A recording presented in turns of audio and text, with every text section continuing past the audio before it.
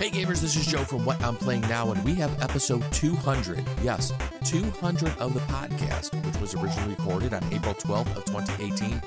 Eric and I are continuing our discussion and our countdown of our top 100 games, and in this episode, we are counting down from 20 to 1. That is number 20 to our number one game of all time. We hope you enjoyed the episode as much as we enjoyed recording this one.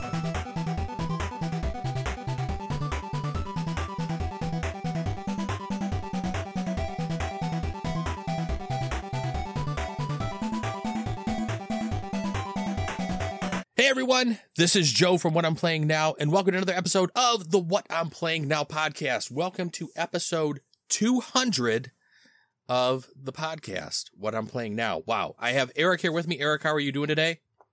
I'm very excited today, Joe. I am too. I'm completely stoked. When I started this thing off 4 or 5 years ago, whenever the hell it was that I did that, I never even really thought that I would be doing this for this many episodes.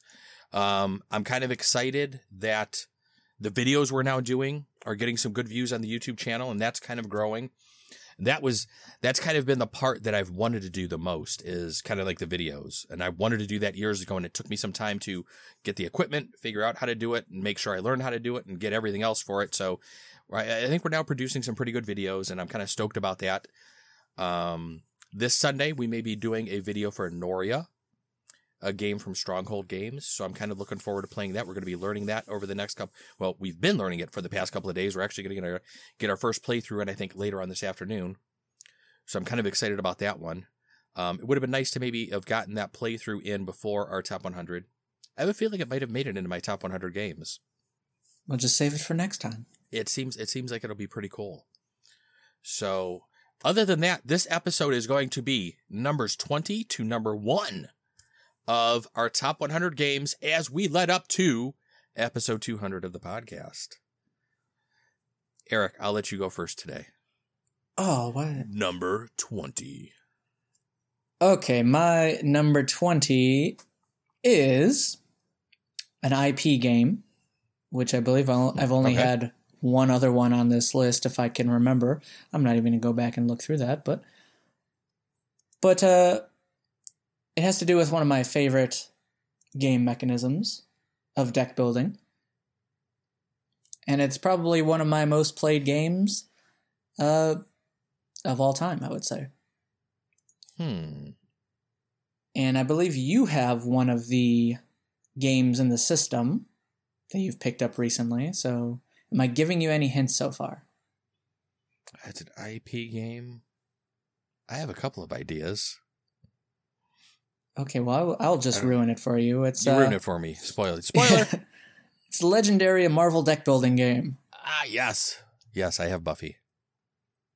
And this one, today I'm not going to go through how to play games or anything. I'm just going to go through why they're in the 20s here right now, just to keep it simple. But this is a game where, first of all, I love the Marvel characters. This one I pretty much have every expansion, so I have every character that I actually love, and even with some of the movies, you're able to sit there and find new characters that you may not know about.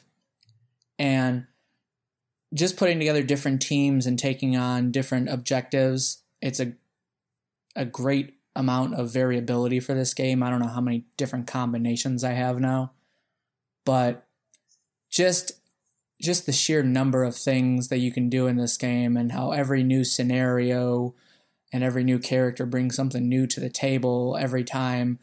It's a game that just keeps expanding and growing, and just being a fan of Marvel, you get to see how your characters translate into a card game, which is really exciting to see how they try to mimic certain people's abilities and powers. And it's really exciting to do that. And this is a game, I love it a lot more that I can actually play it by myself if I'm bored and not just have to rely on people. So that's always a great one. And I want to say it's probably the start to one of the best systems out there. I know the Legendary Encounters games do a little more with it. And I'd probably take that one a little higher with game mechanisms. But I do love the Marvel version a lot more. So if you want to count all the legendary system inside this one. You can, but I stuck with my favorite one, Legendary Marvel. Cool. As my number 20. Nice. All right. My number 20 is a game you introduced me to, I don't even know how long ago. It's been a little while. And I'm a big fan of this type of bag building mechanism. Mm-hmm. This is a game from 2012. And once I say the publisher, Sirlin Games, you're going to know exactly what it is. I knew what it was, but from the first sentence you had, so. My number 20 is a little chip game called Puzzle Strike. In Puzzle Strike, it is a bag builder. It kind of has a foray back to some of the video games where you are slamming chips into your opponents and kind of making them take some additional damage, I guess you could say, and building it up. And when somebody gets over 10 chips in their tableau, I believe it is, they lose the game. And I'm a big fan of bag building. And when I first played this one, I was like, wow, all the different chips in there. I have Shadows. I still haven't bought the 3rd edition, which is on my wish list. But I did pick up Shadows over Christmas, and Kim and I have played it. And we've just had a really good time with this. I know you and I have played this multiple times down at the game store over the past couple of years. We'll play it every now and then. And every time you play it, it's different because you're always playing with different chips. And your strategies are always different. There are so many different heroes in the game that you can play that I think make it very interesting as well, because each hero has 3 different chips, and each of those chips will have different actions and abilities on them that you can take. And it's just a lot of fun. I just have a blast with this game, and it's kind of a silly little game, but it's one that from the first time playing it, I was like, wow, this is just, I just really liked it. Well, you're welcome. So, thank you. And that was my number 20. Eric, let's go on to your number 19. Okay, my number 19 is a game I played somewhat recently and picked up because it was nominated for the Kennerspiel a few years ago. It is from a designer that has since become one of my favorites, I guess you can say, because I have never really been let down by any of his games. And this one I enjoyed because it brought a lot of push your luck player interaction with other players, as well as some kind of a trick-taking mechanism. And this game is Broom Service. So the reason I chose this one is because it seems to be one of the few Euro games where you're really trying to really get in the head of other people around the table, because you're sitting there trying to either do brave or cowardly actions, and essentially when you're being brave, you can lose your action completely if other people choose to. And I thought that brought a nice tension around the table where you may try to play something safe or you may try to play something a little risky, but the fact of the matter is you can sit there and take different strategies out there, like, oh, maybe I want to play something really safe just to keep the turn order a little bit different in your favor, because the later you are in the turn order, it helps you out more with your guesses. So sometimes you might sit there and take a bad move in your mind just to set yourself up for something greater. And I think this is one of the few newer Euro games where you're actually playing mind games with each other and you're not just trying to see who can do the best combos together. And it's interesting. I love the whole trick-taking mechanism with, everyone's got to play the same card that you did if they have it. And it just brings a great dynamic. It also helps that I got the game really cheap, because it is really cheap on Amazon nowadays. So, for such a small price, you got a lot of game out of it. And there's so many different mini expansions that are in the box still that I haven't even played yet, because the base game is still so good. So I think it has a lot of legs because of that. Yeah, the first time I played that one was shortly, I think, after it had come out. Mm-hmm. And I need to play it again because I was horrible at it. Yeah, that could happen. no matter what I did in that game, tried to be safe, tried to push my luck. I was always picking the wrong thing at the wrong time, constantly throughout that game. And it was just, I was like, brr. So I mean, that one hasn't made my top 100 at all. I mean, it's definitely tough because of that, but I see where you're going. All right. That is your number 9, or your number 19. I'm on to my number 19. I'm getting all confused here as to which numbers we're on. Technical difficulties with here on today's podcast for episode 200. My number 19 is a game from 2017. I believe it was on Kickstarter. I had not kickstarted it, though. I picked it up at my friendly local game store. It's published by Eagle Gryphon, designed by Vito Lacerda. This is a little game, I think, that, Eric, you were part of the first time we had played this one. It's Lisboa. Mm-hmm. And I just really enjoyed this game. So many different choices in this one. It's a Vito Lacerda game, so it's definitely heavier. And if I'm looking correctly at my list here, somehow I think Vito Lacerda ended up twice next to each other on my list, because I think my number 18 is a game from him as well. Ooh. But Lisboa is one in that you're trying to rebuild the city, and a lot of different choices. It's definitely a heavier style game since it's a Vito Lacerda game. And if I have the deluxeified, or I don't want to say deluxeified because it's not a TMG game. The collector's edition. Yes, I have the collector's edition, or the deluxe version of the game, which I will say the components in this game are pretty outstanding. And I just really enjoyed this game after playing it. So Lisboa is my number 19. Let's move on to your 18, Eric. What's your 18? Okay, my 18, I did the same thing as you, and I put a designer twice in a row. So my number 18 is a game that you introduced me to, which I didn't really even want to try before you made me do it. But this is now Great Western Trail. You make it sound like I was like holding a gun or something to your head. You do that to me sometimes. So. Oh, okay. Once or twice a year. So Great Western Trail has been almost a medium weight family game for me and Yuki playing together, where it's just been very simple to play once you learn how everything works out. And that's one thing we like about it. It's such a rich strategy game with very little to think about, on a turn, but in the long run, there's a lot of different things you can do. And just the fact that there's so many different choices and enough variability with how everything comes out on the board or what you can build and just the different actions you take, especially with how your deck goes.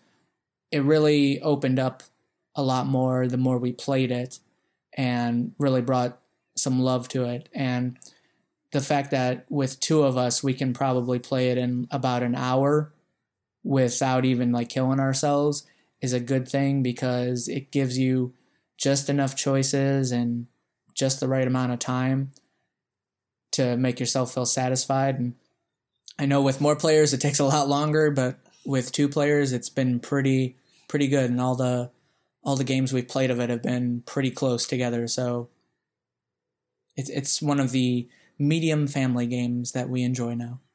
So that's 18, Great Western Trail. That's a great one. All right. My number 18, like I had just stated, is a game from Vito Lacerda. This one's from 2014. I think this might have been... I'm trying to think if this was one of my first Vito Lacerda games that I played. It might have been. This one was published by Stronghold Games. This is Kanban. They are putting out a new version, I think, this year. I think called the Driver's Edition. I don't know what the difference is between them. I thought the original game was quite well done. I had heard that they were possibly redoing this one. I'm going to have to see what the differences are and see if I want to pick up the original or pick up this one. Because this is definitely one I would like to add to my collection. Kanban was a game I remember when we first sat down to play it. There were three of us trying to attempt to learn how to play it one evening down at the game store. And it was... The rules in the game have a little to be desired, I will say. It's very hard to learn this game from just reading the rules. And we sat down and we did a lot of things wrong. We only got through part of the game because it was just, we were constantly just looking up rules constantly. So I told everybody, let's go home. Everybody try to figure this out, and then we'll meet back next week. And we met back next week, and I walked in and I had a whole printout of papers from Board Game Geek where I think Vito Lacerda had basically given like an example rule book of how to play the game. And it definitely helped me out immensely in learning the game. And I like threw all this stack of papers out and I was like, I know how to play this game. Let's do this. And so I sat there and pretty much taught everybody how to play it. So this could have been one of the first heavier games that I really played years ago. And I think this is what just got me into, I think, my taste of these heavier Euro style games. And it's the way I describe it to people in all the regards and all aspects. Kanban is a worker placement game where you have one worker. Mm-hmm. So you would think, one worker, how hard could this be? But, there are so many different choices and so many different things you're going to try to do. And when you look at the board the first time, you're like, there's just so much going on. There's like a track, like a test track. There's a delivery center where all these resources are. There's a track where cars are coming off the assembly line. There's a board room. There's all these different segments of this on this board, and it looks a flippin' mess. You're like, what the hell is this? But when you sit down and learn it and actually look at the flow of how the board is laid out and what actions, I guess you could say, or, what rooms are next to each other, it literally makes logistical sense in business wise, how the board is laid out. It's excellently thought out. I mean, the more I got into it and the more I learned it and the more I looked at the way it was designed, I go, this design is beautiful. It's really, really got a really nice flow to it. And I think that's what really got me into some of the heavier games was Kanban. And so that made my number 18 on my list from Vito Lacerda. Wow, all right, Eric, man. What is your 17? Okay, my 17 is a game I introduced you to somewhat recently, and I know you're not really that big of a fan of. But this is a newish game that kind of sparked my new love for an older designer who's still designing a bunch of games. And this combines drafting with some spatial areas and some other mechanisms that I enjoy. But the one I really enjoyed about this game was the endgame scoring and how weird it was compared to a lot of things. This is probably the second newest game on my top 100, and it's called Heaven and Ale. Oh, wow. And I know you're not a fan of this one. Oh, boy. But just the whole... I wouldn't say I'm not a fan. I definitely need to play it again. I said there was nothing broken on it when we played it. I just did not get the strategy right off the bat like you guys did. Well, neither Dave nor I did, so I don't feel bad. It wasn't just me. And I don't know what it is about this, but I liked the whole combination of making short-term and long-term choices and where you're going to place everything on your board and, how you're trying to play the other players where, hey, do I just take small steps over here and, get some of these little pieces that I really need, or do I want to take a big leap to do some special actions or get some other pieces and kind of just wait for everyone else to catch up to you? Do you want to give them more choices to build their stuff? It's just such an interesting game to me that I know I'm not even close to being good at it because pretty much every game I've played of it has been pretty similar score-wise, and I know I've seen way higher scores than what I have been able to do, so I know I'm not that great at it, but I'm at least consistent so far. But it's just something I love. I like drafting games and the whole moving around the board, kind of like a rondel, was an interesting thing to me, and just placing everything out on your board and seeing what combos you can start to do and how you're trying to manage your money. There's so many little things going on in there, but it wasn't overwhelming. So I just tended to enjoy that. And I'm still learning a lot more about the game, and I need to play it a lot more as well. So this might be higher up in the future. We will see. Cool. Yeah, I liked it. It was good. From watching the videos when I had first heard about the game, I was like, ooh, this sounds interesting. Let's watch a couple videos. And then when Kim and I both watched videos, we were like, I mean, there was just something about after even watching it played, I was like, all right, I need to try this. And after trying it, I was like, okay, I liked it, but it just didn't grab me. I mean, besides not getting the strategy until about halfway, 3/4 of the way through the game. I mean, once I understood it, I was like, okay, everything works, but I don't know. Sometimes when you play a game, sometimes they grab you instantly. Other times there's just, I guess, like a slow burn into it. Maybe that's just going to be a slow burn into it for me. And I need to get a couple more plays under my belt. So, all right. I'm going to state that my next several games are along the heavy line. In looking at my list, my top 20, there's a lot of heavier games on here. That's probably where most of my heavier games are, but that's the type of games I like. But, the next game, is from Capstone Games. I was introduced to this game a couple years ago at Gen Con. And this is one that I've wanted to teach to Kim and have not had a chance to. Published by Capstone Games, designed by Stefan Risthaus. It's a game called Arkwright. This is an economic industry manufacturing game. And when I talk about economics, considering I hated economics in college, I really enjoyed this game for some reason, and I don't know why. There are so many pieces and components to this game. It's freaking nuts.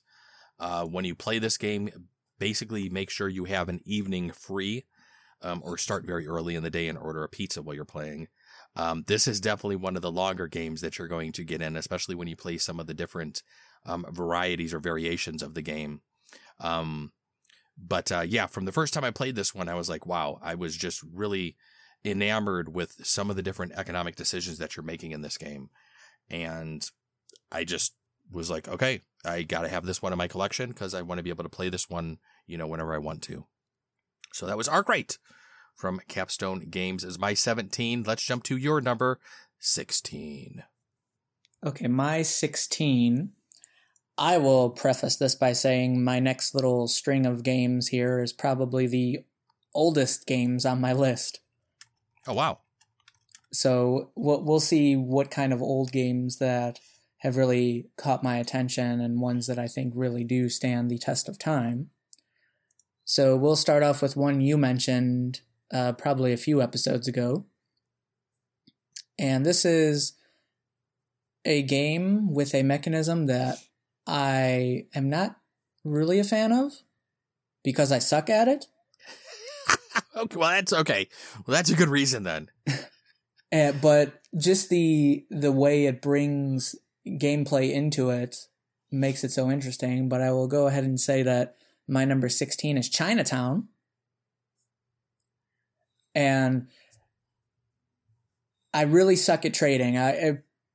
But the more I play this game, the better I feel I get at it, at least, where you're sitting there trying to see what's coming out on the board and what everyone's getting, and then you slowly start to understand the needs of people and, how are you going to try to manipulate everyone into getting what you want while also thinking they're getting a good deal when obviously you're all trying to get the most money. So you're trying to screw over somebody somewhere. And the more I've played it with other experienced players, the more I've been able to see like, maybe you should not do certain trades at a certain point where, sometimes I made trades where, I think I'm getting a good deal for myself, but then the guy who I just traded something with, he goes ahead and gives it to someone else for a better deal for himself. And I said, well, crap, why couldn't I just hold off a little bit? And you slowly start to understand the economics in the game.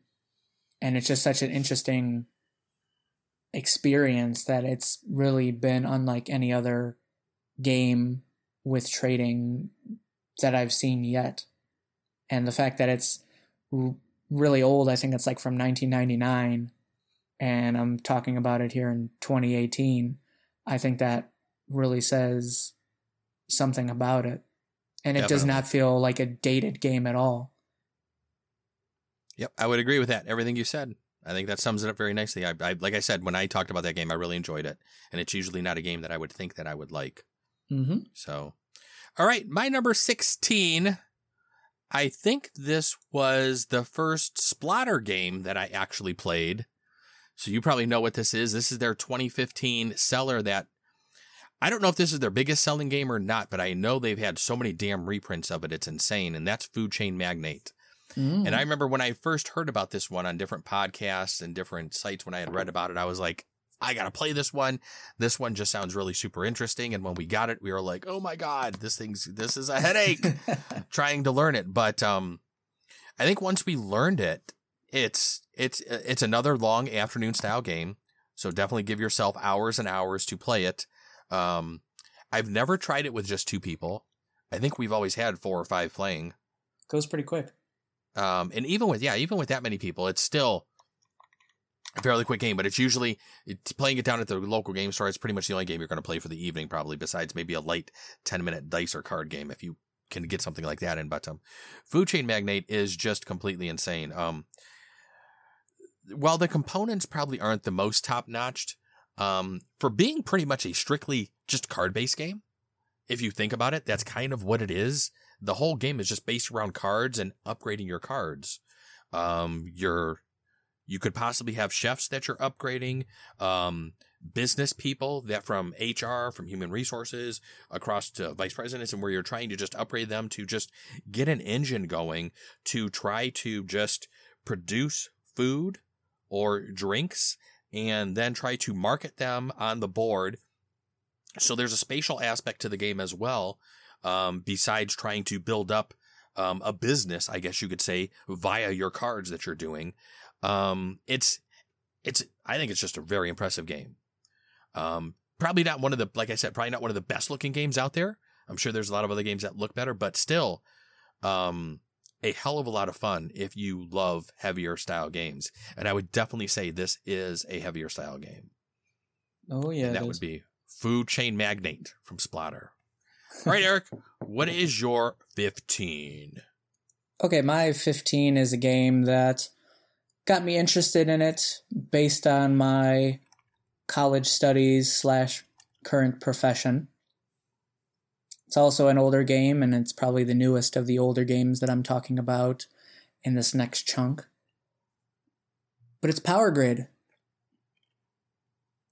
And this one, again, it made me realize some of the genius of older Euro games where they really kind of get a lot more player interaction instead of the newer games where this game, the auctions and how you're trying to run those, you're really trying to maybe screw some people out of money in order to do things or get a good deal for yourself or do some strange tactics around there. But then you're also trying to manipulate the resource market to get yourself some good deals, but also build your little route of power that you're trying to do all across the country. And it's just such an interesting game for me. It's not one I've been able to play a lot, which I need to remedy that because I tell a bunch of people in my profession about it and they're like, that sounds really cool and I want to try it. So I really need to get it down one of these days.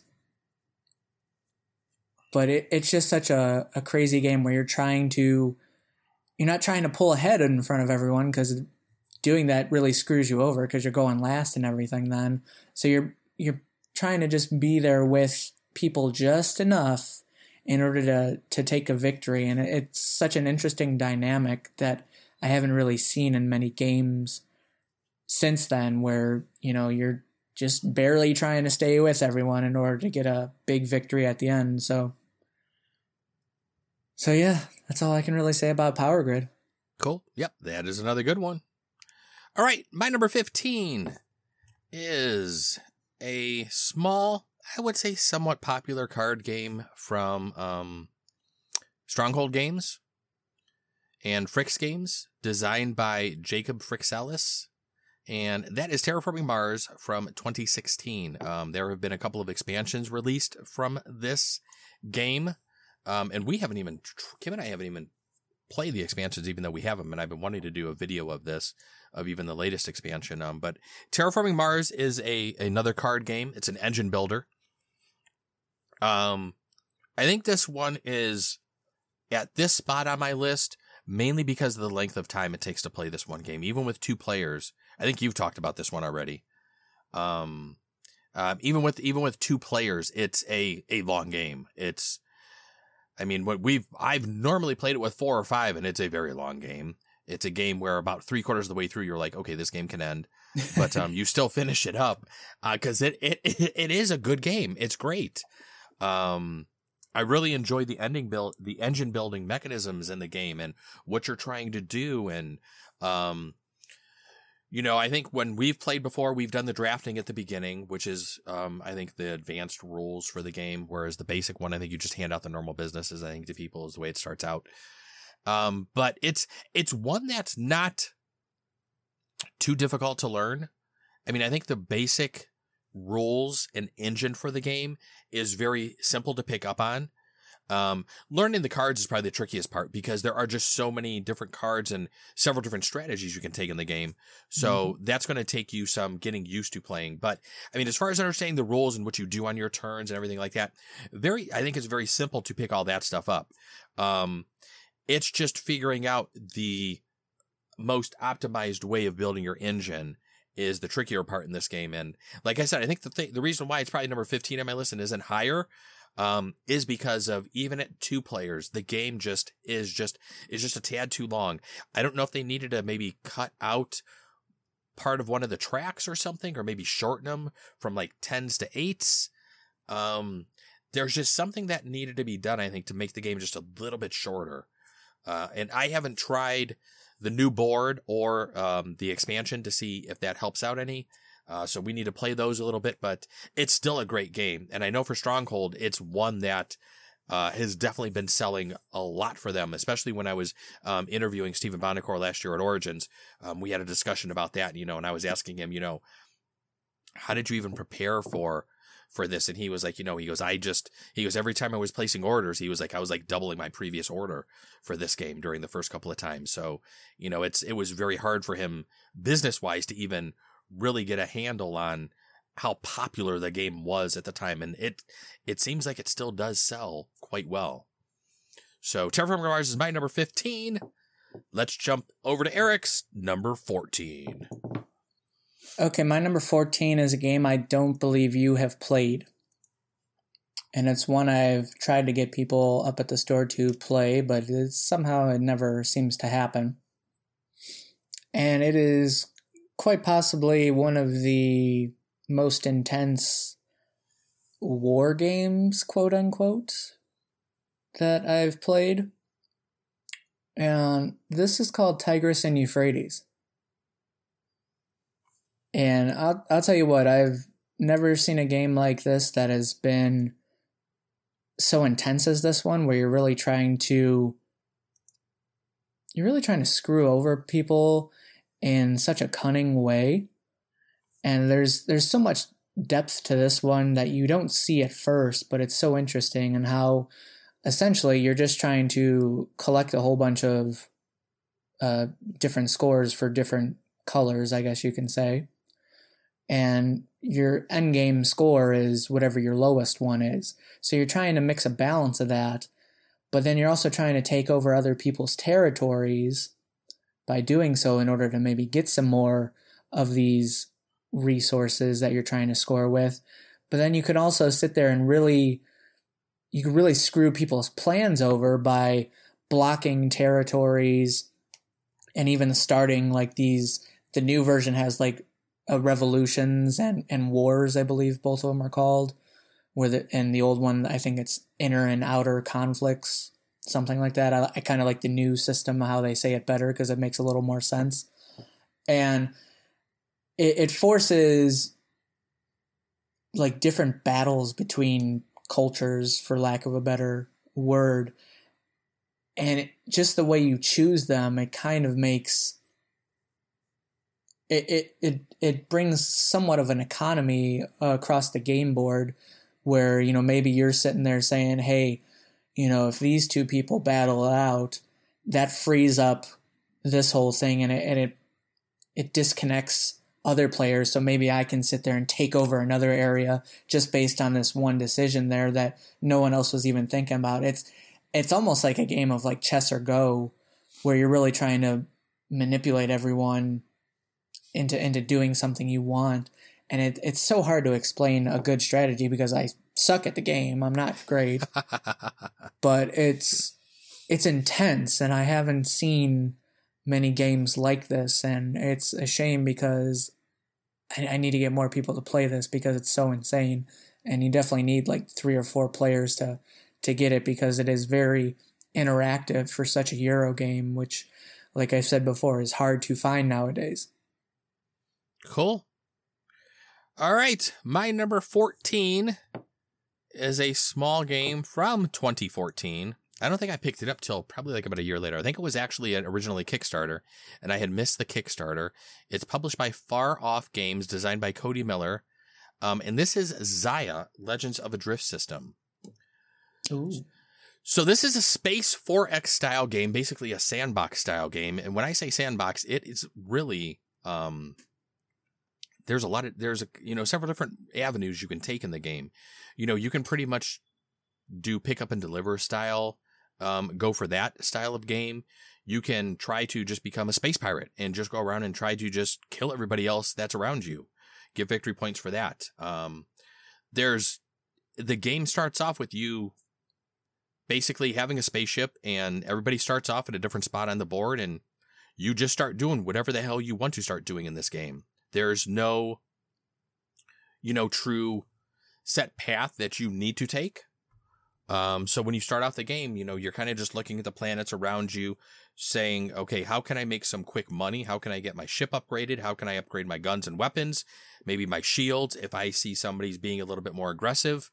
When I say it's a sandbox game, it's kind of like a true sandbox game, and it's one that I've really enjoyed playing. And I picked up the expansion for it. Originally the game was 3+, so I had never really played it with Kim.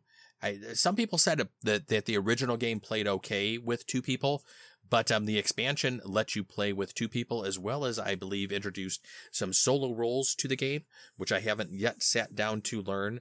But I remember when I first picked up this game and took it down to the game store, I don't even think our friendly local game store had any of these in stock because they really weren't familiar with the game. And after that, there were several people that instantly wanted to buy this game after I started teaching it to people. Because everybody was just having a really good time with it. It's just a really cool space game. I've never played Twilight Imperium or some of the bigger, any of the other bigger card game or space games like that. But I'm glad Xia was my first foray into that type of game. And I will say I really enjoy it. And so I think there's another expansion that just finished up on Kickstarter shortly ago. It's just a small card expansion for the game. But I did jump on that immediately, because I did want to have everything for this game. And I definitely need to teach this one to Kim. I'm interested to see how she would like a sandbox style game. I don't know if she would like that or not, or if she likes something maybe more with a set path and a goal. Whereas this one, you just, like I said, you start off and you're just like, I kind of feel like being a dick today, and I'm just going to start going around killing people. If you're in that type of mood, that's the type of game you can play, and your opponents kind of just need to adjust to that. And so it makes the game very interesting and fun. But I liked it. Xia, Legends of a Drift System. Really cool game. Excellent components as well. The metal coins in this game, the ships are pre-painted. Very, very good looking game on the table. I have to try this one out. Eric, what is your number 13? Okay, my 13 is the final game in this stretch of older Euro games, but it's one that I've only played recently, probably like 2 years ago. I think I first played it, and it was a newer edition of the game. I believe, looking at all this, it is my top auction game, and this one is Medici. And this one, like I said, it's older style Euro where simple rules. I mean, you could really teach this game in a minute or two, depending. And just the interaction of, how do you know where someone's breaking point is? Do you put a bid on some piece of good just to up someone else's bid, or do you really want that?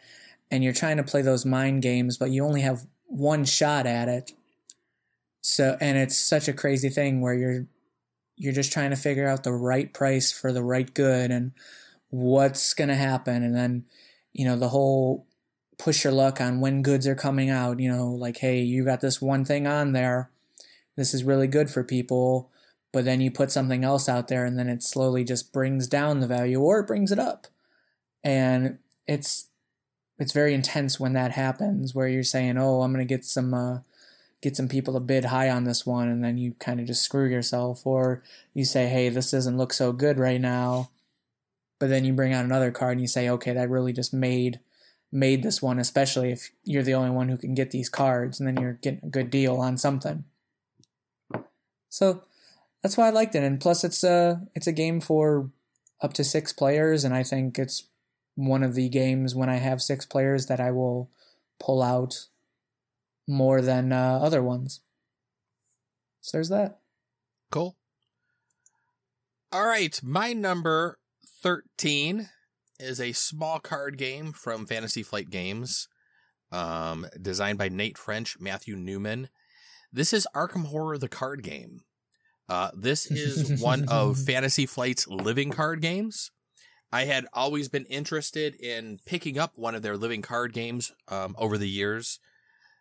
I came very close to grabbing the Cthulhu one, but then when I heard that they were basically sunsetting that one and retiring it, I really didn't want something that I was going to have to go back through and buy 500 cards for and try to get everything for at inflated prices, or possibly not be able to complete the collection at all. So when I heard Arkham Horror, the card game, was coming out, I've already talked about Eldritch Horror and my love. I don't want to say love, but the way I like Cthulhu games and Lovecraftian stuff. So I was like, all right, let's try this Arkham Horror living card game and see how this goes. And after getting the base set and learning how to play it and teaching it to a ton of people down at the game store and trying to get some things going and started up down there, and it didn't seem like I could get a good group going like I did with my Pathfinder card game. But I still enjoy it. I am still collecting the game. I'm still purchasing the expansion packs for it, and I'm still having a very, very good time with this game. I still need to play through some of the latest expansions that were just released for it, but it's a very interesting card game, and it's a very, very hard card game in that the game is very unforgiving. This is a game that you are basically struggling to keep yourself alive and sane while playing it. Trying not to go insane and trying not to die are the biggest things in the game. And they definitely challenge you through this game. I've also kind of, I guess you could say, pimped out this game quite a bit. I got one of the Hobby Lobby cases for this that I have, one of the Go 7 inserts. And Go 7 makes some outstanding inserts, I think. I kind of prefer them, over Broken Token. I think we talked about this on a previous podcast before. I've talked about some of this stuff. But I've gotten Stonemaier Games, their upgraded components for the game. Like the brains, and they have magnifying glasses and all this other stuff. I got a couple easels that I put cards on. At the beginning of the game, I have the big mat. So it's a game that I've definitely, kind of tried to make look a little bit better. And when I play it, usually down at the game store, a lot of people will stop by and say, wow, that looks really cool, what you've done here. I've seen people even take it further than what I've done. And I think I've taken it to the next level. There are people that have definitely gone above mine. I've taken it to 10. There are people that have gone to 11 or 12 with this game. But it's a really fun game, for being a straight card game. And I really enjoy it. I like the theme. I like the stories. I think the stories draw you in and really give you some sense of horror while you're actually playing the game. And there aren't too many games that can depict that very well while you're playing them. And that is Arkham Horror, the card game from Fantasy Flight Games. Eric, we are on to your number 12. Okay, I'm going to kind of continue the same theme of card games right now, and I'm going to go into another block of certain types of games here. So bear with me. This one is the first deck building game that I ever bought. And I bought it because of the crazy theme, and it looked a lot more interesting than other ones. And it's probably the most risque on my list. And everyone knows I like this one, even though no one ever plays it out in public. It's Tanto Cuore. You know, when I mentioned to you when we were at Concoction, you should have been there. There was a Tanto Cuore a tournament that was being played at Concoction this past year.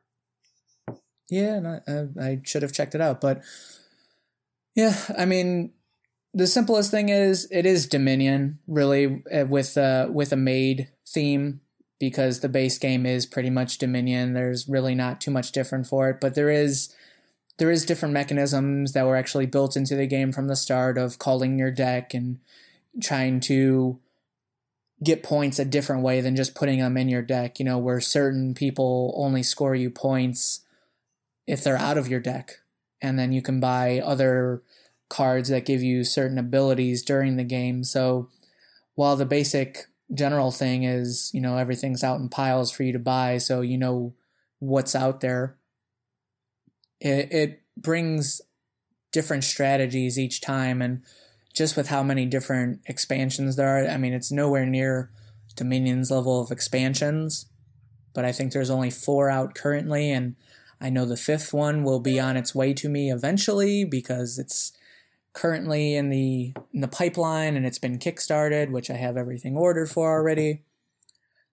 But it's such a simple game that when we first learned how to play it, I had no idea what the hell I was doing. Didn't understand deck building at all.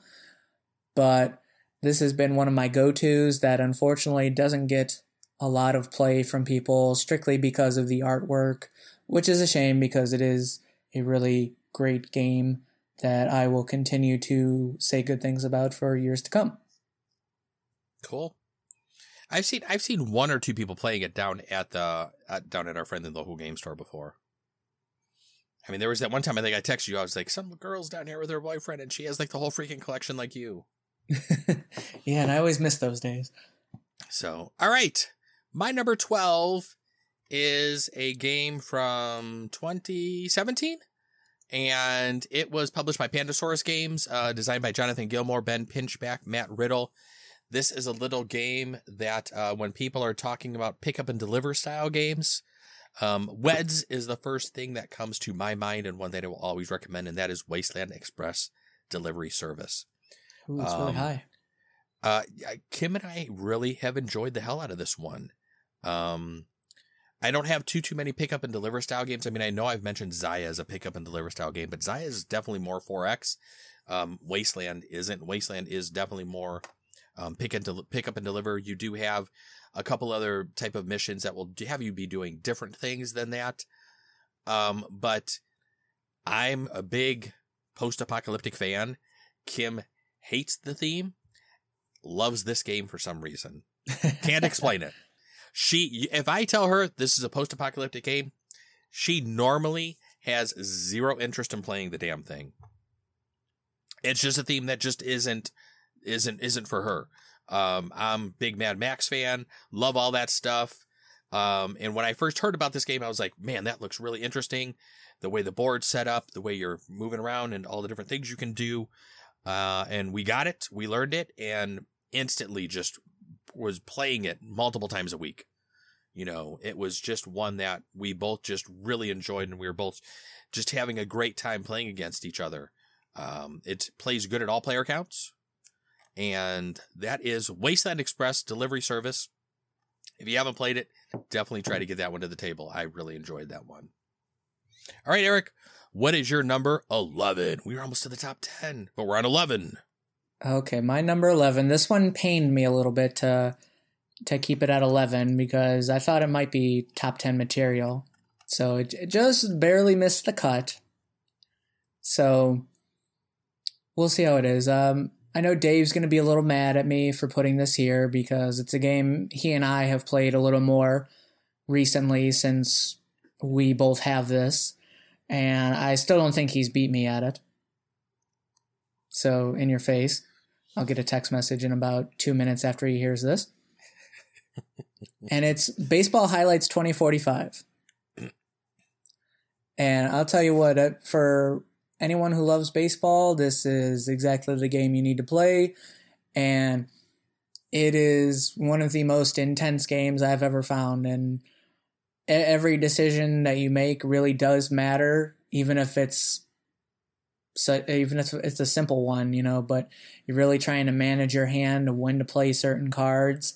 And the one I love doing to mess with people is playing a bunch of pinch hitters because, you know, I'm like, it not only helps me because, you know, I might have some crappy cards in my hand, it also helps me go through my deck a lot more. So it people don't really utilize it as much as I've seen, but it's something I've noticed, and it really brings some intensity where you're really kind of throwing caution to the wind because you don't know what cards are going to come out.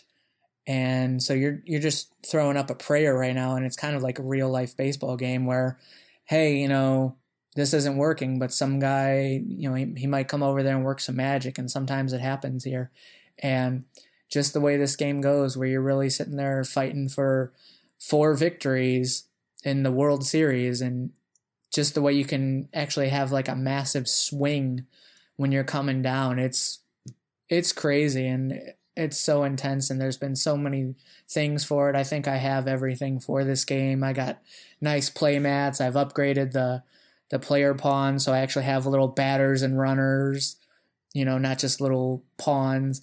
It's a crazy game, but it's so intense, and I love it. And it's probably the best sports game I'll ever play until maybe the football one that's coming out later. But I like baseball a lot better than football, so this one wins for that. And everyone loves playing as their own team. So cool.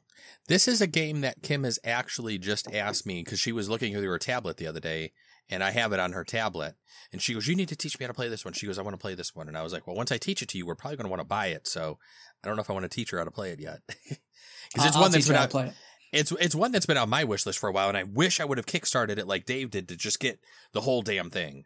Because I know that's what I'm going to want. Because I told her, I go, once we get it, we're going to want the whole thing. We're going to want all the teams. We're going to want the expansions. And I do have some expansions here that I picked up from the last tabletop day or whatever it was down at the game store where they had a bunch of promo material. So I have some of the expansions already, a few of the small decks. But I need to pick this one up already. It's one that's been on my wish list since we started playing it. Crap. 2 years ago, we were going to start that summer league, and we did it for a few weeks and then stopped. We should go back to that because that was fun. It was fun. I had a good time with that.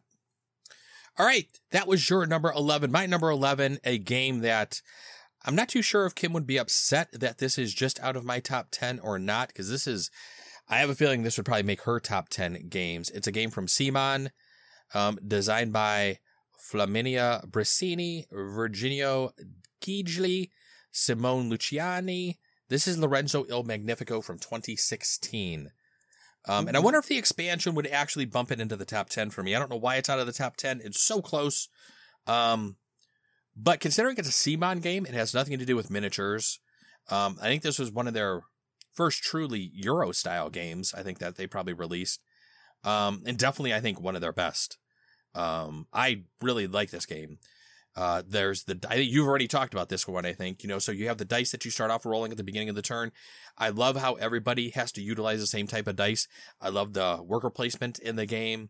If you're going to attempt to go to the same column of, actions twice, you need to pay additional costs to be able to go there. You can't go there with your normal colored workers. You have to use one of your normal colored workers. Then, I think like your beige worker is the neutral worker that you have in the game. With 2 people, you're covering up some of the spots. I don't think that's a problem in covering up those spots to kind of limit the actions that you have in the game. I think that's kind of a good way to handle that. But it's very easy to screw each other over in that the first player getting to go to one of those, if you're both trying to fight over a couple of those spots, those can get heavily contested, and you almost want to try to see what strategy your opponent's actually using in the game, and maybe try to pick a different one and not try to go down the same path. Because if you're constantly fighting for that, there's a good chance you may only get to one of those spots every other turn, which is definitely going to hurt that engine of yours to get going to be able to score those victory points for the end of the game. But Lorenzo El Magnifico, definitely a very, very fun game. Cannot wait for the expansion to come out. I think it's coming out at the end of the month here. And that is my number 11, just outside the top 10. But Eric, let's jump into the top 10 with yours. What is your top 10? What is your number 10? Okay. Well, my number 10 is, looking at my list here, the top deck building game on my list. And it's one that finally came out in America relatively recently, but it's been out in Japan for over 5 years at least, and it's one that I forced you to play and a few other people to play, and the more I see what different actions can come out in the game, it's really made it more intense, where it is really just about your deck building. That you're not worrying about a board or anything else. You're really just trying to make good choices, and it's been pretty intense for a race for points. But my number 10 is Heart of Crown from Japanime, now in America. And this one, I don't know what it was, but every time I play this one, after the base game, because the basic game is just to really show you how to play a deck building game, it's nothing fancy. But with the couple expansions that have been out already, and the different cards that come out, and there's so many different ones and so many different combinations, which you only use like 10 each game, so it's not like there's a lot of the same game happening, but all you're trying to do is just make this good deck, and you're trying to sit there and weigh out the choices of when you want to play certain cards and when do you want to buy these succession cards, which are essentially your points. When do you want to inaugurate your princess, which is the main goal, inaugurate your princess and score a certain amount of points with her. And they'll give you certain powers. But it's just the choices that happen every game. It's made it so interesting in comparison to other deck building games that the more you play this, the more I've been able to see little subtleties in it, and it's just been like, wow, that was a really intense game. And I don't see that a lot in deck builders, where it's just really like, okay, I'm gonna sit there and do this, I'm gonna buy this card, okay, next player's turn. Where this one, I've had a lot of turns where I'm sitting there agonizing over choices where, do I want to play these cards because I know something else is going to happen, or do I want to just suck it up, take a bad turn? It's really weird and intense on how the choices come out in this game. And that's why I've really grown to love it, and kickstarting more versions and expansions that are on the internet soon and right now. So that there's going to be a lot more variability than I already have right now. So that's my number 10, Heart of Crown. Cool. All right, my number 10 is a game you originally introduced me to, and just from saying that, you probably know what this is. It was a game you picked up, I believe, over in Japan, published by TMG over here in the States, designed by Hisashi Hayashi. My number 10 game is Yokohama. It's high for you. I loved it. I mean, I think, that was one of my top games, I think, last year or the year before, whenever I included it in my top 10 list. I think it was last year when I did it, because I don't think it came out to the States until 2017, even though they have it listed. BGG has it listed in 2016, because originally it did come out in Japan in that time. And that's really confusing on BGG sometimes, the way they do that. I have a problem with the way they keep track of some of their shit and stuff, so I don't know about that. But Yokohama, it's I remember when you kind of started putting out the board, I was like, where the hell is this going? Because you're putting out all these different locations, building almost like what looked like a pyramid style type thing. All these sideboards that, you'll be able to do different actions on. And then when it came down to actually moving your workers around the board, I was like, wow, okay, you have to set up a path, and the more workers you have at a location, the better type of action you're going to be able to do. That first time I played it, I was like, okay, wow, that was interesting, but I really need to play that again. 'Cause it was, there's just so many different things you're trying to learn while playing this game for the first time. And then once you start playing it more, and once I taught this to Kim, both of us just really enjoyed this game. We have the deluxeified version, of course, from TMG. So we got, really a really nice looking game. But Yokohama, I really just enjoy the whole worker placement style aspect of the game. And just all the different choices that you have to make in this one. I think it's just really interesting that some of the different side tracks you could do, like the church and stuff, are just very interesting, because there aren't too many people who normally will. I think during a game, there aren't too many people who go for the same strategy, from what I've seen, from all the times we've played it. I've never seen people fighting over like, oh, there's 2 people going for the church, or there's 2 people going down this track. It's like everybody's doing their own thing. And then the game just comes together at the end, where everybody's just moved up, sometimes all over the place. But I'm still learning to be good at the game. I know there are some people who are way better at this game than me, down at the store that we play at. But I still really like it. That's Yokohama, my number 10. What is your number 9? Okay, my number 9 is, I'm going to say this is probably the lightest, maybe second lightest game in the top 10 here. And it's still relatively new, but it is one of my favorite drafting games. And the production values of this kind of help, but just on how simple this game is, yet how deep and trying to get into someone's head this game can be, I've really learned to love it a lot more than when I first initially got it and picked it up, when I was just merely like saying that looks really interesting and I want to try it. But my number 9 is Azul. And I didn't think it was going to be this high, but the more I've played it, the more I've realized the little subtleties in the game.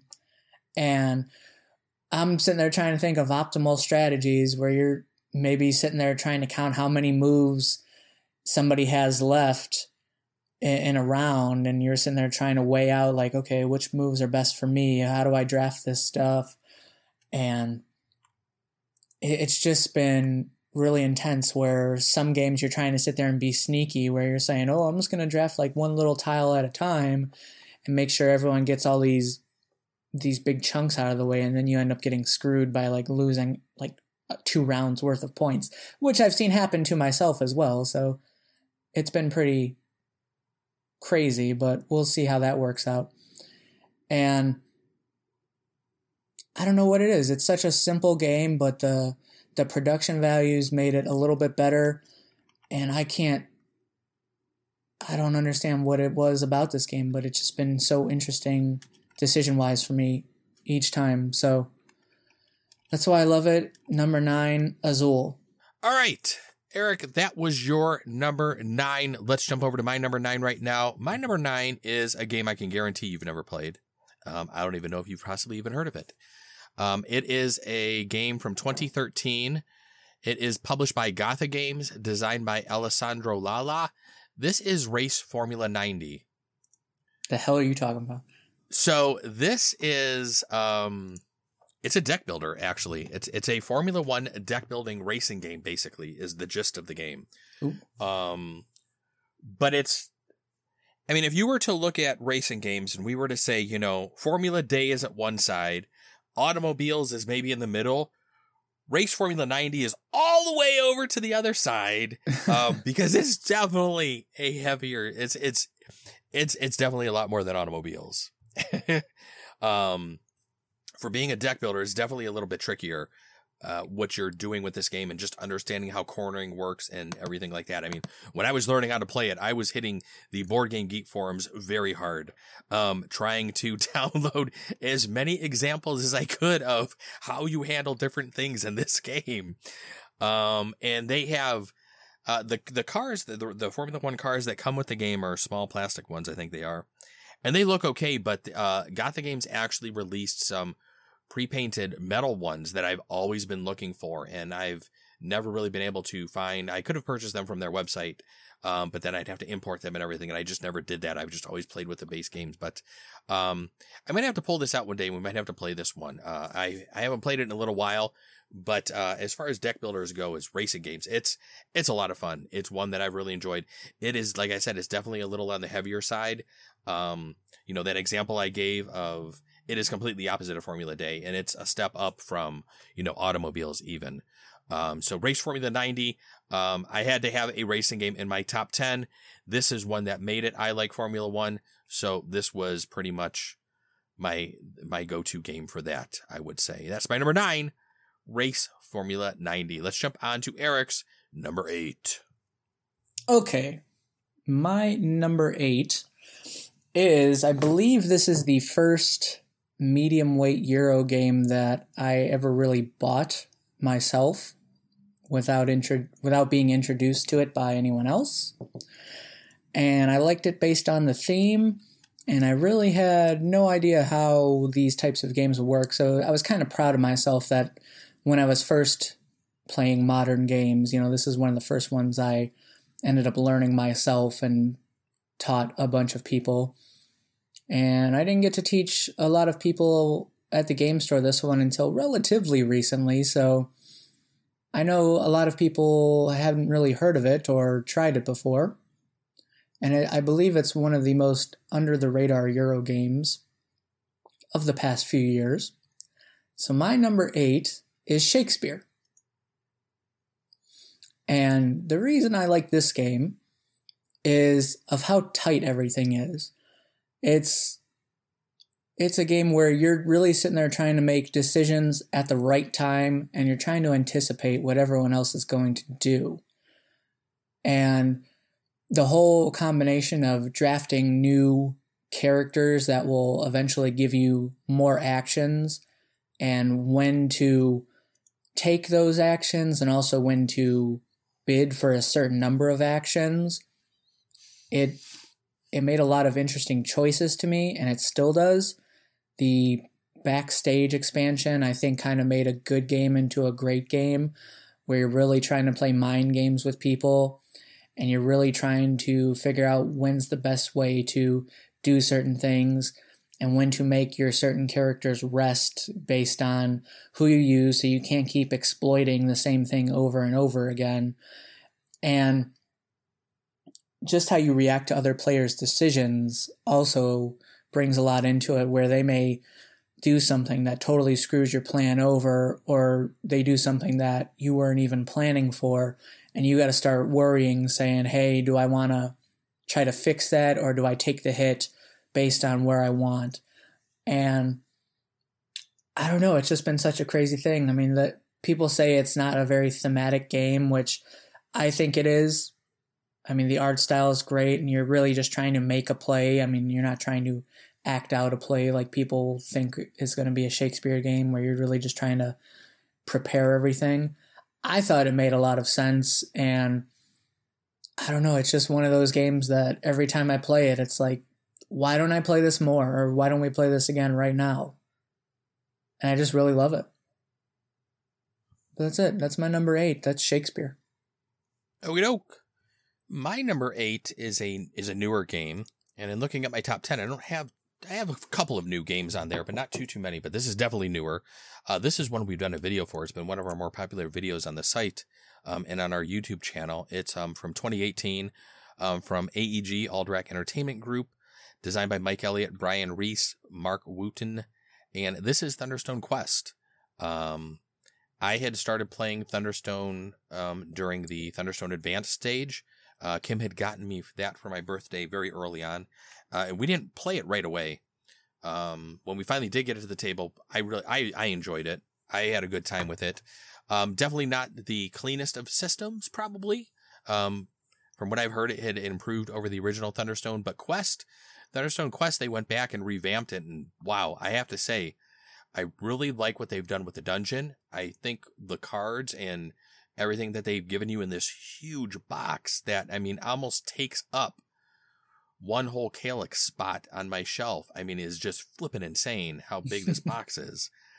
I mean, it's heavy as hell too. But Thunderstone Quest is just a lot of fun. Like I said, one of our more popular videos. It's gotten a lot of thumbs up. It's gotten a lot of views, a lot of time people have watched it.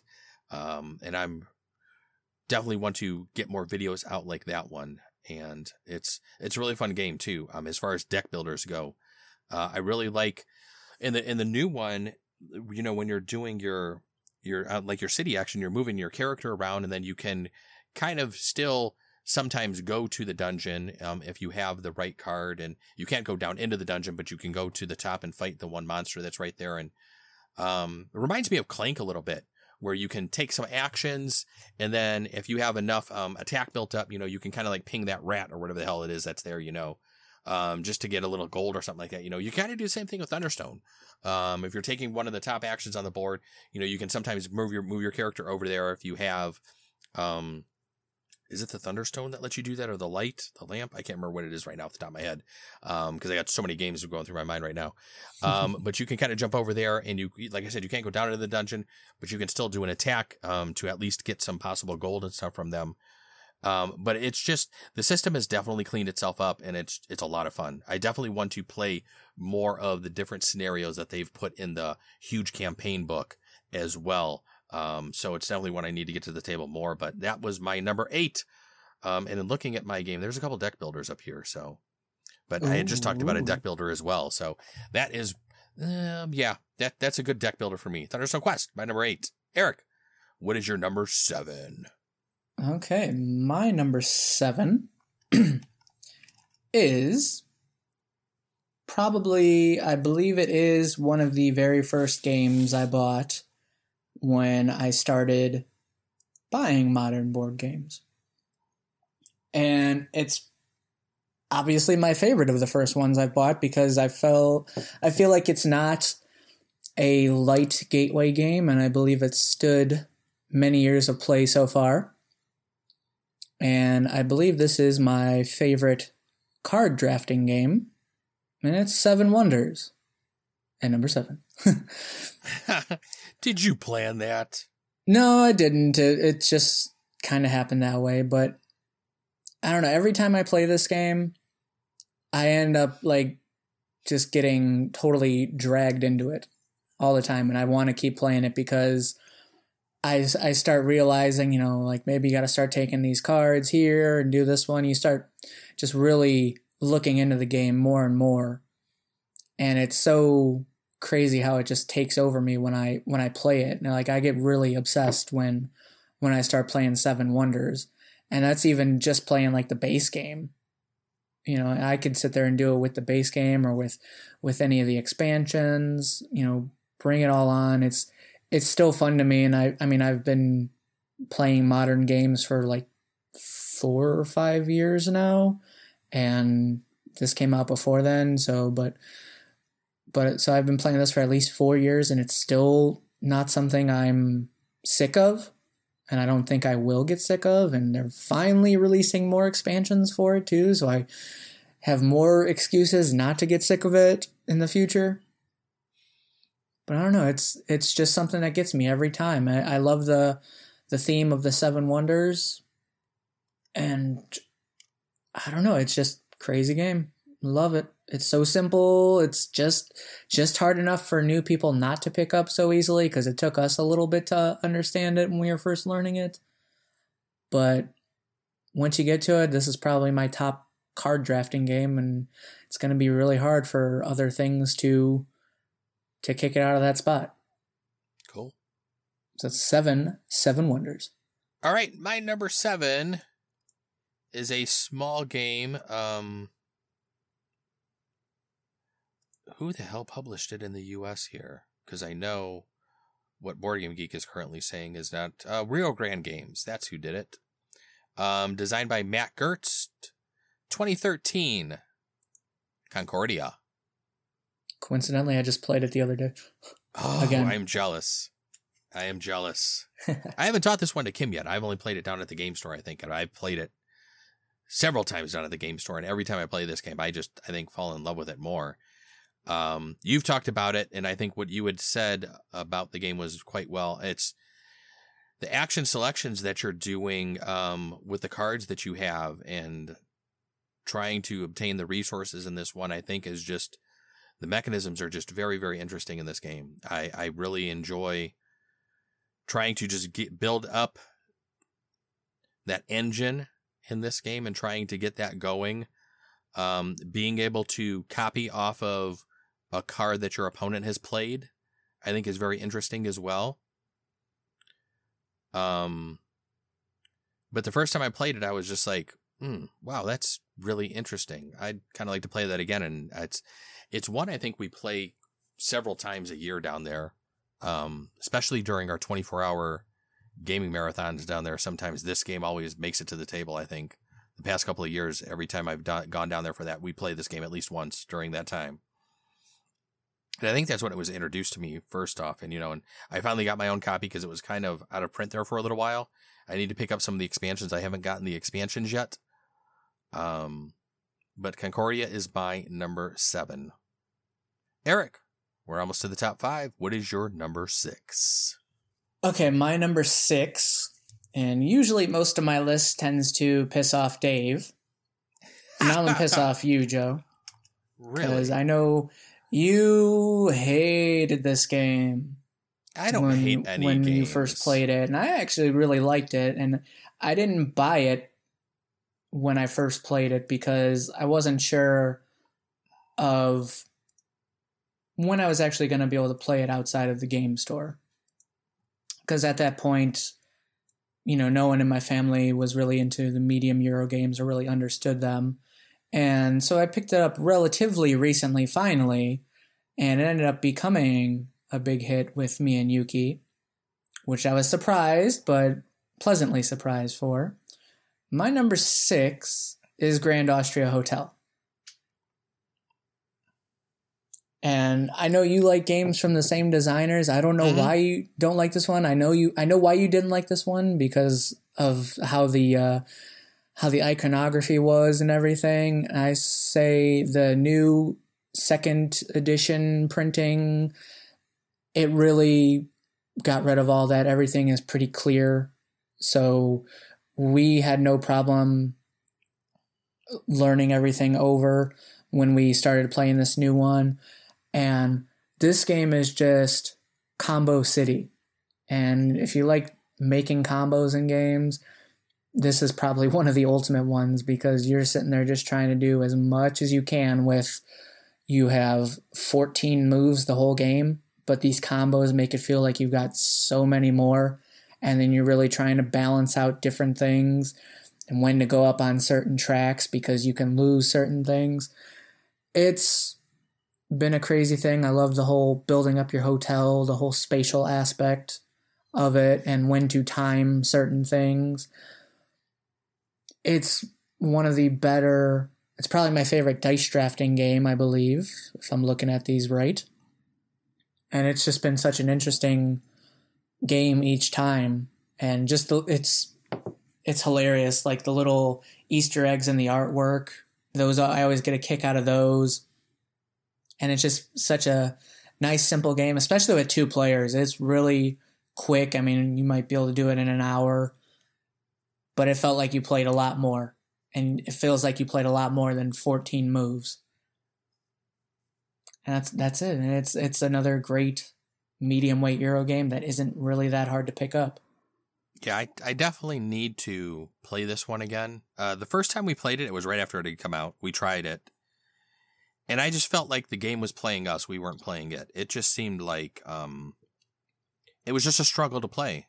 And it just wasn't, I just couldn't get into it. I mean, there was just so many convoluted things with the rules. It just seemed so which I know it's from the same guy who did, it's from the same designer who did Lorenzo Magnifico, which crap, that was my number 11. You think that Grand Austria Hotel would probably be up there as well for me, but I probably do need to play the newer version because I've only tried it the one time and just instantly was just completely turned off from the game. And I know you even pimped your game out a little bit. Don't you have the upgraded resources and stuff for that one? Haven't you gotten all the little fancy little foods and drinks and things like that? Just the little cubes, I got, cake and wine and whatever else is in there. We'll have to play this again because Kim even was looking at that one the last time we were down at the game store, and she was like, "What's this?" And I was like, "I didn't like it. We need to play it before we buy it." So she was like, "Okay." Well, I will bring it over. I will show you. We'll show you that you're missing out on it. I definitely want to try it. Well, especially like I said, especially since we both love Lorenzo so much, it could have just been that first time of us playing the game and just kind of just left a bad taste in my mouth. But I definitely would give it another go. You need to. So, all right. My number 6 is a game I believe you have already talked about. A game from 2014, originally put out by DLP Games in the US, put out by TMG, designed by Rainer Stockhausen. This is one of my favorite bag building games, Orleans. The first time I played this down at the local game store, I was just like, okay, I am into this whole bag building mechanism. I just was enamored by this thing. I loved it. Trying to put your different workers on the board in front of you, take different actions to either upgrade them, try to move around on the board and take over and build out different locations, your buildings over there, get resources there as well. We have all the expansions for this one. Kim and I have done a video using, playing with the second expansion actually. And, from the first time I played Orleans, this game has just always probably been in my top 10 from that first day on. It's a game. Sometimes you just play something and you're just like, I like this game and I will always like this game. And this is one of those games for me. Orleans just fits that bill. It's one that we've played a lot and one we don't get tired of, especially with the expansions and the way we can mix it up. The one expansion where you're using this, that came from the second expansion set, where there's a lot of Take That. We're not even the biggest fans of that one, and we don't mind Take That, but it just seems like you're almost concentrating too much on trying to take your opponent down and not building up your own engine, which to us just really, I think that might fit better at more player count, at a higher player count, but with just 2 people, neither of us really cared for it too much, which is surprising because usually we're completely game and looking for something where we can try to hinder or, screw around with each other. But I think that one definitely didn't play as well with 2 players. I haven't had a chance to try. I don't know if I've tried that one at the higher player count with that particular board. But still, Orleans, I have a feeling will always be in my top 10. It's going to be hard to knock that one out. That is my number 6. We're into the top 5 here, brother.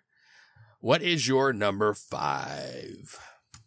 Okay, my number 5 is a game that when I was learning it up at the game store, I think I immediately went online and ordered it right afterwards because they didn't have it at the store at the time. And it combines one of my favorite things now in Euro games with, I love randomness of dice and different choices you can make with them.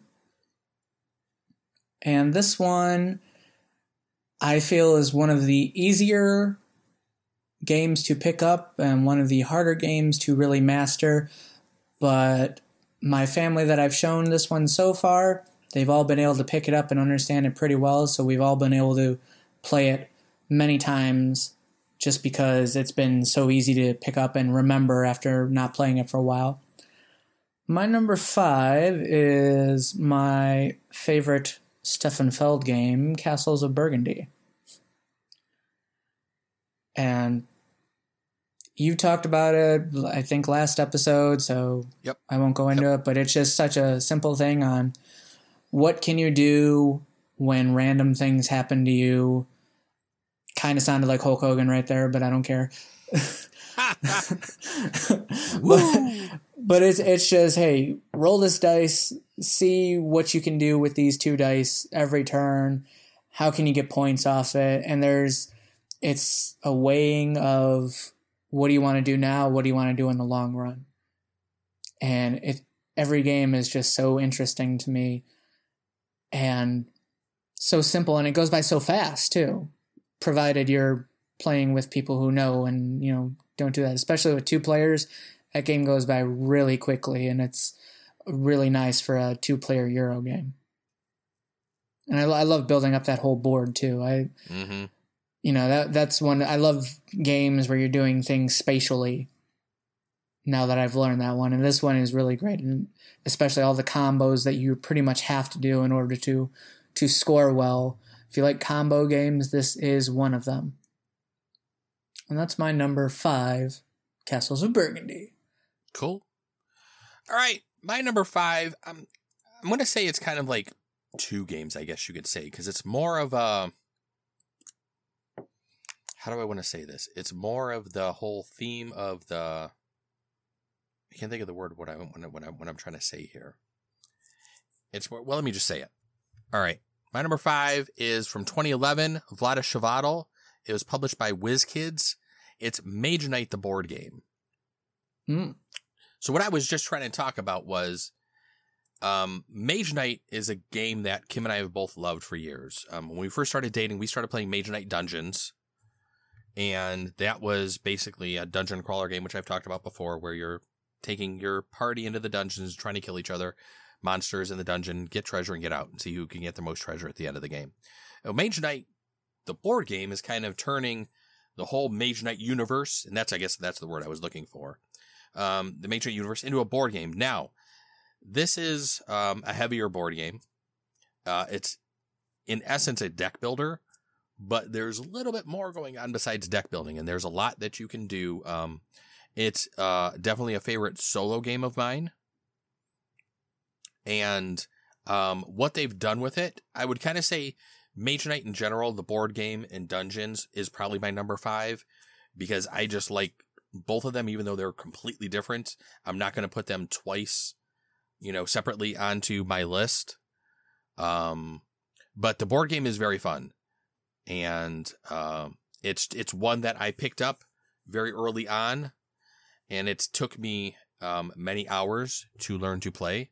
This was another game like Race Formula 90, where it was read the rules, watch a few videos, go out to Board Game Geek, read some more rules, and then, okay, now I think I might be ready to try to play this damn game.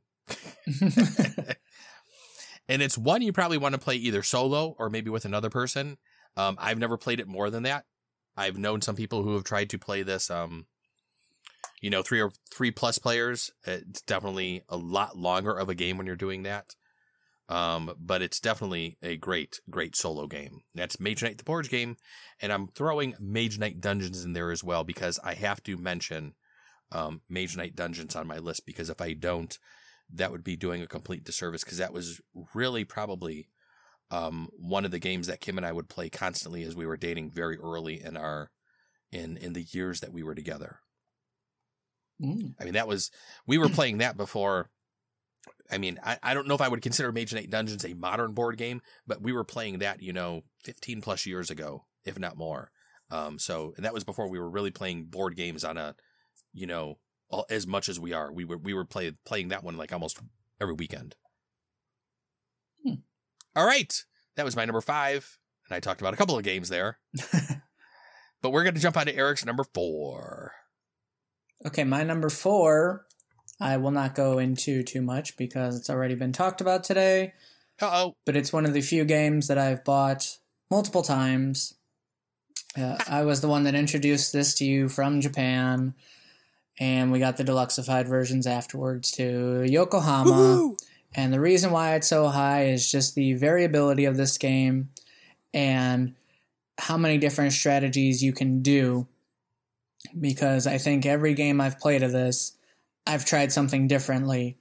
And even when you're sitting there doing something that's similar to what you've done in the past, you can always break from that and go in a completely different direction, and you see how viable everything is. And you start seeing how to be more efficient and, make something out of a small move. You can make it something really big. And I think the more I've played it, the more I've been able to see that. And I've been able to just see how good you can do each game. And, you may not be scoring more points every game when you do different things, but you can pretty much score similar, very close to what you've done in the past doing different things. And I think doing that makes it interesting that you're saying, hey, I did this completely different, still came up with the same score. So it's very viable. And then it's fun, some of the mind games you do get to play with people, because, I know I've done things that people at the store have tried to copy afterwards. And I'm like, no, I'm going to go do something completely different afterwards. And they're like, what? Why? And I'm like, well, because nobody's getting points here, so I'm just going to do this. And it's just great. It's fun to see how many different things you can do. And this one is really clicked with me from the first time I played it. And it's probably one of my most played medium to heavy Euro games. I believe it is, actually. So there's that. Yeah, the only reason it's not a little higher is because I'm ended up playing it so much I don't get like anywhere close to losing. So it's like shit, man. I want to play with people. I mean, I know I play with old Jim, and he's getting better at it. He's starting to catch up to me on there, so it's nice. So it's bringing more love into the game for me, that I'm actually sitting there trying to play a little better now than just exploring. You're trying to be as efficient as I can. So it's a game that I think everybody that we've taught that to has enjoyed it instantly. I mean, I can't think of anybody that we've taught that to that has walked away and said, I don't care for that. I don't think I've ever heard anybody say that with that game. No. I mean, everybody has really enjoyed that game. So, yeah, I'm glad that you put that one that high. All right. My number 4 is a game, like Eric just said, it's a game that's already been mentioned, so I won't go into too much details on this one. I think you had mentioned it a little earlier today. I don't think it was in our last podcast. 2016, published by Stronghold Games, designed by Alexander Pfister, Great Western Trail. This was my number 1 game a couple of years ago. I had chosen this one as my number 1 game over Terraforming Mars when everybody was choosing Terraforming Mars. I enjoyed the rondel, like Eric said. I enjoyed just everything with this game just a little bit more. I think the length of the game is perfect. I cannot wait for the expansion to come out for this one this year. I am so looking forward to this one. Kim is too. When that instantly comes out, we'll be doing a video for this one immediately. But since Eric's already talked about it, I won't go into too much of it, but that's my number 4, Great Western Trail. Excellent game. If you have not played this one, find a copy, get it to the table, and enjoy yourself for the evening. It's a lot of fun. All right. We are on to Eric's number 3. Okay, my number 3 is a game that I finally played somewhat recently, and someone else taught it to me after I bought it, because I really wanted to learn it first. And then I finally did play it, and I said, okay, I really like this one. And played it a few more times, and I'm like, okay, this is one of those games that I really enjoy. It's another dicey Euro game, combined with some worker placement, which I'm not the biggest fan of, but the dice games, I'm coming around on those. I really like those. And this one, it brings back a lot of combos, along with spaces, moving on a board. So it has that little spatial aspect, but then it also has unique player powers and almost like a deck building feel for worker placement, where people can get new actions that are maybe unique to them. So my number 3 is The Voyages of Marco Polo. And this is my favorite from the designers of this game. I've talked about Grand Austria Hotel and Lorenzo a while back. But this game as soon as I played it, I was like, wow, this is really awesome. And I love how the dice go, just using them to take your different actions and when to utilize them, since your lowest dice are pretty much what you're using. So there's that. I love the whole board aspect. For some reason, I don't know why, it's just crazy, and how you're trying to move around there to maybe get some more actions unlocked for you. And each game of this I've played so far has been very different, where one game I'm traveling around the board, and one game I'm just going back to the market just to get more things because I have some space unlocked on the board where I can just sit there and exchange points for these resources that I got.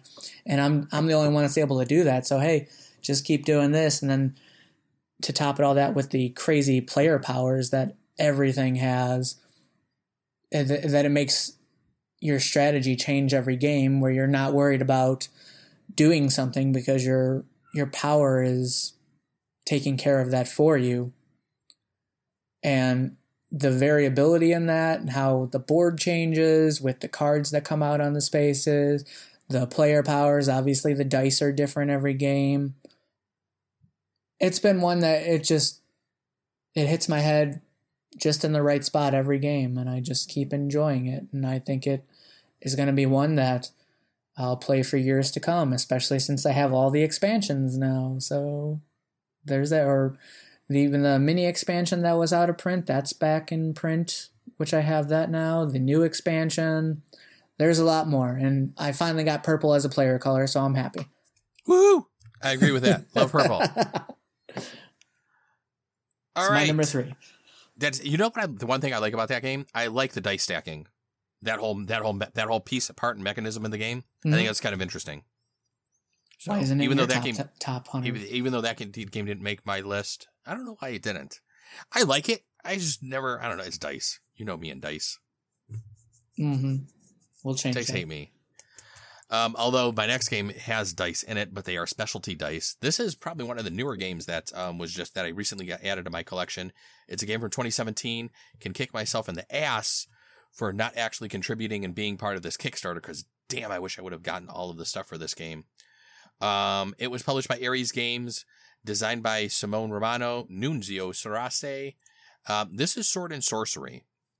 So you probably haven't heard me. You probably haven't heard me talk about this game too much, but besides playing Mage Knight Dungeons early on in my relationship with Kim, one of the other things that we did and we were very into was Asheron's Call, one of the early MMOs that I had gotten into shortly after it was released.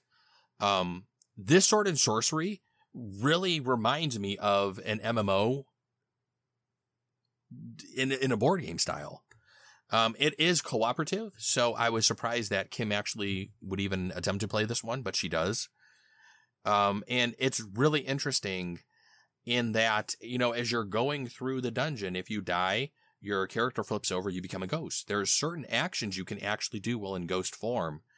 But then you can respawn at one of the spawn points, kind of like, in Asheron's Call, they were life stones, kind of like in World of Warcraft, where you have your different spawn points and where you're kind of bound to. You'll respawn and you can run right back to the fight and continue going again. So you're not really out of the game once you die. And I think some of that, along with the campaign, is what has when I first started reading the rules, I was just sitting there and I was like, this is like an MMO board game. I go, this is completely right up my alley and what I'm looking for as far as a dungeon crawl goes. And I think it's just really cool. The dice are really nice. I think the board and the tiles that they give you in the game are really good. I have some of the doors that actually make it look like 3D doors and everything like that. The miniatures are definitely nice, but not perfect, I will say. I know when I had taken some of my miniatures out of the box, some of the swords that were supposed to be straight long swords were a little kind of like S-curved. So I need to fix some of those. But other than that, Like I said, I really wish I would have gotten into the Kickstarter on this one and would have gotten the expansions that came with it and all the stuff that you could have gotten with that Kickstarter copy. And I just bought the retail copy. I wasn't even going to spend hundreds for a Kickstarter copy, although I really, really wanted to.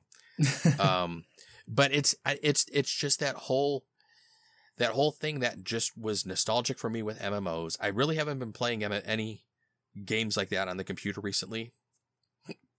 I know I've been playing a little bit of Shroud of the Avatar lately, and a little bit of Neverwinter, but there really just hasn't been any since they shut down Asheron's Call on us a year or two ago now. I think it was a year ago. I just kind of was taking a break from them, and it was just nice to be able to experience that and get that feeling in a board game. Because those are games that, I mean, I've been playing those. I mean, I started playing Asheron's Call back in January of 2000, because it was released in November of 99. I start playing in January of 2000, and I had played that on and off over the past basically 17 years that it had been around. So, I mean, being able to play a board game that really reminded me of that and gave me that sort of feeling again was what jumped it up so high in my list. So that's my number 3, Sword and Sorcery. Eric, we're down to your top 2. Oh. What is your number 2? Okay, number 2. I had a really tough decision because I had this as number 1 for a minute there, and I kept going back and forth between these two mainly because this one I play a lot more. And this is definitely my most played game that's not solo games. So most I've ever played with multiple people. And it's one that every time I have shown it to someone or even afterwards, we never play one game. It's at least 2, more likely 3, 4, or 5, depending on where we are. And it's also from a genre I like and dislike at the same time. Because I love deduction games, but I don't like social deduction games as much. But this one is one of my favorites, and it is my favorite social deduction game. It's Deception, Murder in Hong Kong. Wow. And this was your number 2. Holy crap. Like I said, okay. It was number 1 for a little bit, but I made a decision after that. So you made an executive decision. Yeah, I had to make an executive decision. But this one, every time I'm playing it, it's always a fun story, and the whole metagame that happens with this one after you play it with people multiple times, you start it brings even better stories because, you know, some people are sitting there trying to actually play it like you're actually trying to tell a story of, you know, like why people are trying to find these clues. And sometimes you're just being like dead honest about someone, like, oh, you know, well, I'm the one giving the clues here, but, you know, the person who committed this crime, you know, it seems like they were lovers with the victim. And then someone's like, oh, man, you know, it's a crime of passion. And you know, let's look for like something that 2 lovers would have, when in actuality, I'm just saying like, hey, look at my wife. You know, like it's, you know, something as simple as that. So you have like these crazy things where you're trying to understand where, you know, is this person trying to be straightforward outside of the game, or are they trying to play it thematically? You know, are they trying to be a smartass and give us something very simple? You know, like are there some chemicals in this place? And oh, coincidentally, someone's got chemicals right in front of them, Dave. That was the flipping best. That was so awesome. That was a great game. But it's just so. Every time you play this, you're like, damn, you're just having a good time and laughing. And it's even the Euro gamers who, you know, don't play social deduction games, they can get into this one because it's almost like a puzzle they're trying to solve. And it's not hard to play, but it's sometimes it's hard to do well with, you know, and you really start to gain experience. It's almost like you're playing an RPG with everyone where, you know, hey, like, you know, step your game up. figure this shit out. Who's gonna do this? And it's really great. And there's always a story after every game, so it's funny as hell, right, Dave? And with Dave, usually a good story. All right. That was Eric's number 2. My number 2 was my number 1 game of last year. That should pretty much give it away. Oh, I forgot what you said. It's from 2017. This was a Kickstarter again, a game I wish I would have kickstarted, and I came so close to and didn't, and then had to wait until the second printing to get my damn copy. It was published by Mindclash Games, designed by Richard Amann, Victor Peter, and David Turtzi. Anachrony. This is a worker placement game, and it was my number 1 last year. It had to pretty much be in my top 5. I mean, Great Western Trail was right above this, too. That was my number 1 game the year before. But Anachrony is a game that I really enjoy. Worker placement, down. Space sci-fi theme, I'm down with. The time travel component in this game and aspect, what? It's okay. That works outstanding the way they did that. So this game is huge. You put it onto the table. There are so many little bits and pieces to this game. Your mind's going to be like, what? But once you kind of learn how to play, it's actually not too difficult to actually understand and see where the game's going. The different actions that your worker is going to be able to do, how you're going to be able to, get resources, from the future and then have to go back and pay for them, if you don't want to possibly lose some points later on in the game. Really interesting game, thematically very nice. The miniatures in the game are pretty cool. Although I think most of the times when we played it, we don't use the actual miniatures because I think the way they are, they're so big. And, Brian was kind of right when he was teaching it. The first time he kind of was just like, he kind of just wanted everybody to see the board. After the first time, I think you could probably start using the miniatures. Your first game, it's probably best to not use those miniatures because I think they do take up so much space. It's really hard to kind of see around them and what other actions and things are going on the board because they just blocks the line of sight from so much. But it's a game that like I said, another game like Sword and Sorcery. Wish I would have kickstarted it. I came extremely close to kickstarting it. And at that time, I think I had bought some other games at the time. And I was like, I really can't afford this right now. Let's just hold off. I'll get it at retail. And then it was like sold out so quick. You really couldn't get it at retail. And I'm like, oh my gosh. So yeah, I finally got my copy. I got my mechs. I love the game. Anachrony is my number 2 game. Eric, we're going into our number 1s. Mm-hmm. Are you ready for this? No, not really. All right. Well, that's now that you kind of just brought down the whole show and nobody cares what our number 1s are. Exactly. Eric, exactly. My number 2 was my number 1, Number 1. Okay, my number 1 was a game I had no interest in playing ever until I did. And the reason I chose this over Deception is because I always have a great time doing this one. And I think it just has just as many funny stories about this game, in my experience, than Deception. But this one the stories are a little bit better because you're really competing with everyone around there. And I know people don't say Euro games are very thematic, but I feel this one is one of the most thematic Euro games. And it's probably one of the Euro games that tells like a really awesome story in the gameplay, even though story has nothing to do with this one. It's an economic game where you're trying to make the most money. And it's probably one of the ugliest games ever that you talked about before, so I will just say it's Food Chain Magnate. That's your number 1? Yep. Holy shit! Oh my god, I didn't know that. Wow. Okay, we need an explosion sound. I'm going to have to put in an explosion sound right here. It took me a while, but every time I play it, I'm always having a crazy time, even if I suck at this game. I mean, there's been a few times I've won it. There's been times I've lost it, but every time it's always something great. It's really a clash of minds to see who the hell can be better.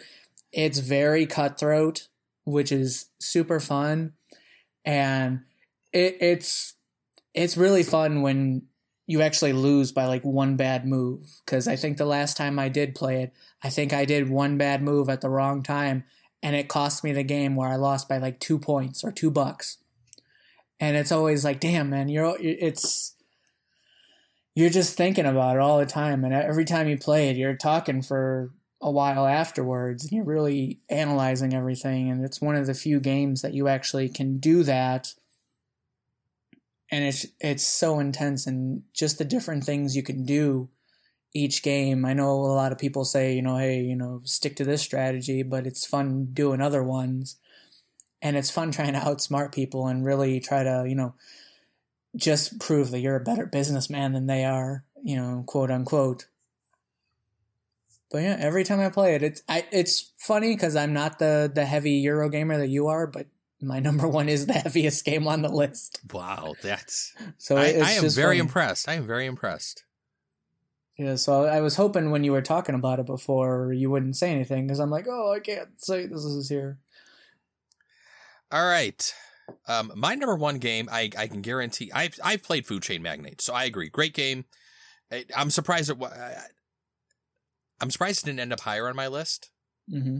In looking at my list, it probably should have. Yeah. But I know you've never played my number one game. I've heard I've mentioned it a few times, but I know you've never played it. My number one game is from 2013, published by World Spanner, designed by Brett G. Murrell.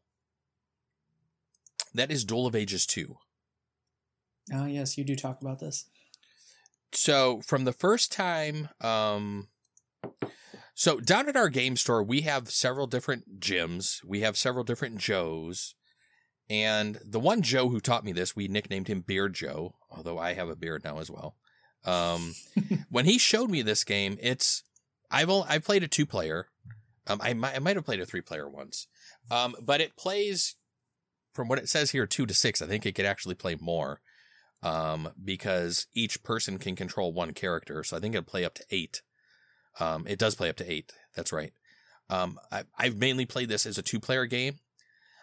This is a game Kim just hasn't really enjoyed when I've tried to teach her, and it kills me because I'm like, this is my favorite game. Please love this like I do.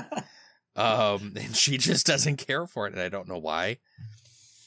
In Duel of Ages 2, I think one of the things I like about the game is each person has kind of like I don't want to say army, but basically, a group of individuals and characters, and they're from different ages of time, hence the name Duel of Ages. The game plays similar to probably like the Hunger Games, in that your characters spawn in these different spawn points on the map. What you're trying to do is you can try to go around and kill your opponents for victory points. You can capture your opponents and put them back into your jail cell in your main area for victory points. You can go around and invade opponents' main home area, kind of like their area for victory points.